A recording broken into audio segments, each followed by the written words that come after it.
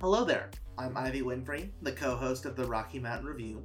We unfortunately had to alter today's broadcast due to my co-host, Coda Babcock, suffering an injury that impedes his work.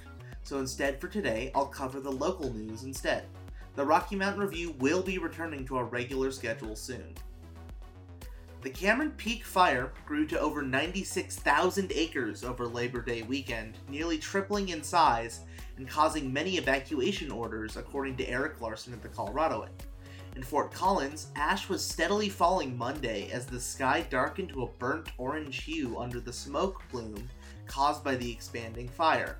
The forecast for Fort Collins called for a high of 90 degrees, but temperatures remained in the low 60s all day, according to the Fort Collins weather station at Colorado State University. Firefighters continued working Monday to protect structures along Highway 14 in Pingree Park Road while monitoring the fire's southern flank along Long Draw Road, according to Operations Section Chief Tom Barter. The fire was listed at 4% containment Monday morning due to its continued growth. There are 795 personnel assigned to fight the fire. The current forecast for the incoming cold front calls for anywhere from 6 to 18 inches of snow in the area of the fire, according to incident meteorologist Corey Modis. Temperatures are expected to be in the low 20s overnight Monday into Tuesday. According to Operations Section Chief John Teutrine, quote, "With the weather coming in, that will give us the opportunity over the next several days to go from a defensive posture back to an offensive posture," end quote. The cause of the fire, which ignited August 13th, is believed to be of human origin, but remains under investigation. Colorado State University ordered mandatory COVID-19 testing for over 600 students after wastewater monitoring indicated that some of the residents of Braden Hall, University Village, and Corbett Hall might be infected with coronavirus, according to J.C. Marmaduke at the Coloradoan. The university had been monitoring wastewater in several key locations in order to detect signs of COVID-19, according to an email sent to students living on campus. Wastewater monitoring results from Braden Hall indicate that there are, quote, signs of COVID-19 within the hall, and further testing could prevent spread from occurring. The school provided free testing Thursday and Friday at Canvas Stadium, and students who don't complete testing on campus are expected to otherwise arrange a test.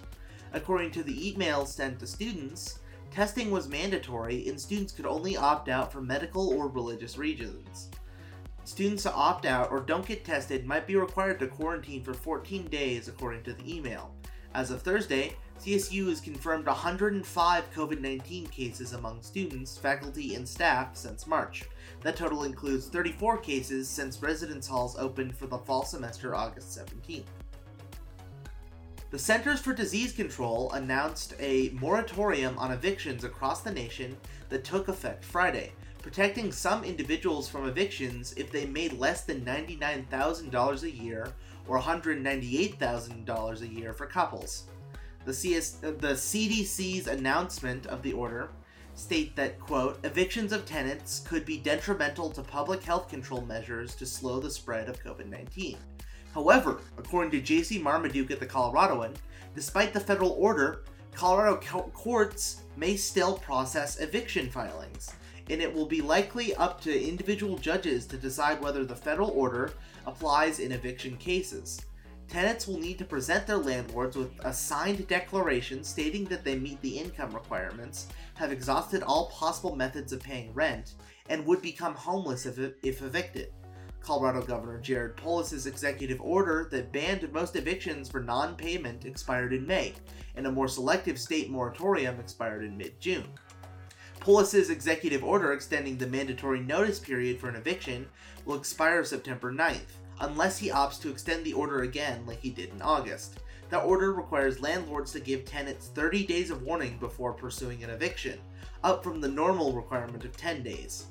Larimer County Sheriff's Office spokesman David Moore says that the Sheriff's Office is reviewing the order, but there have been no marching orders for deputies to stop serving writs of restitution and enforcing evictions. LCSO carried out 55 evictions between March and August, down from 142 during the same period last year.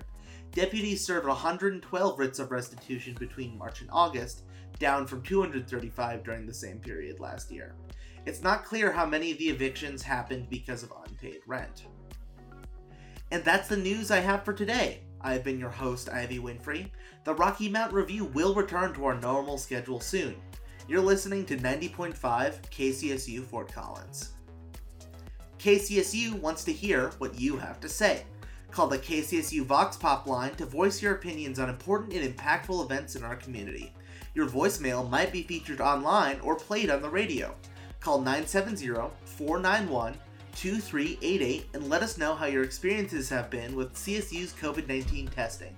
Again, that's 970-491-2388.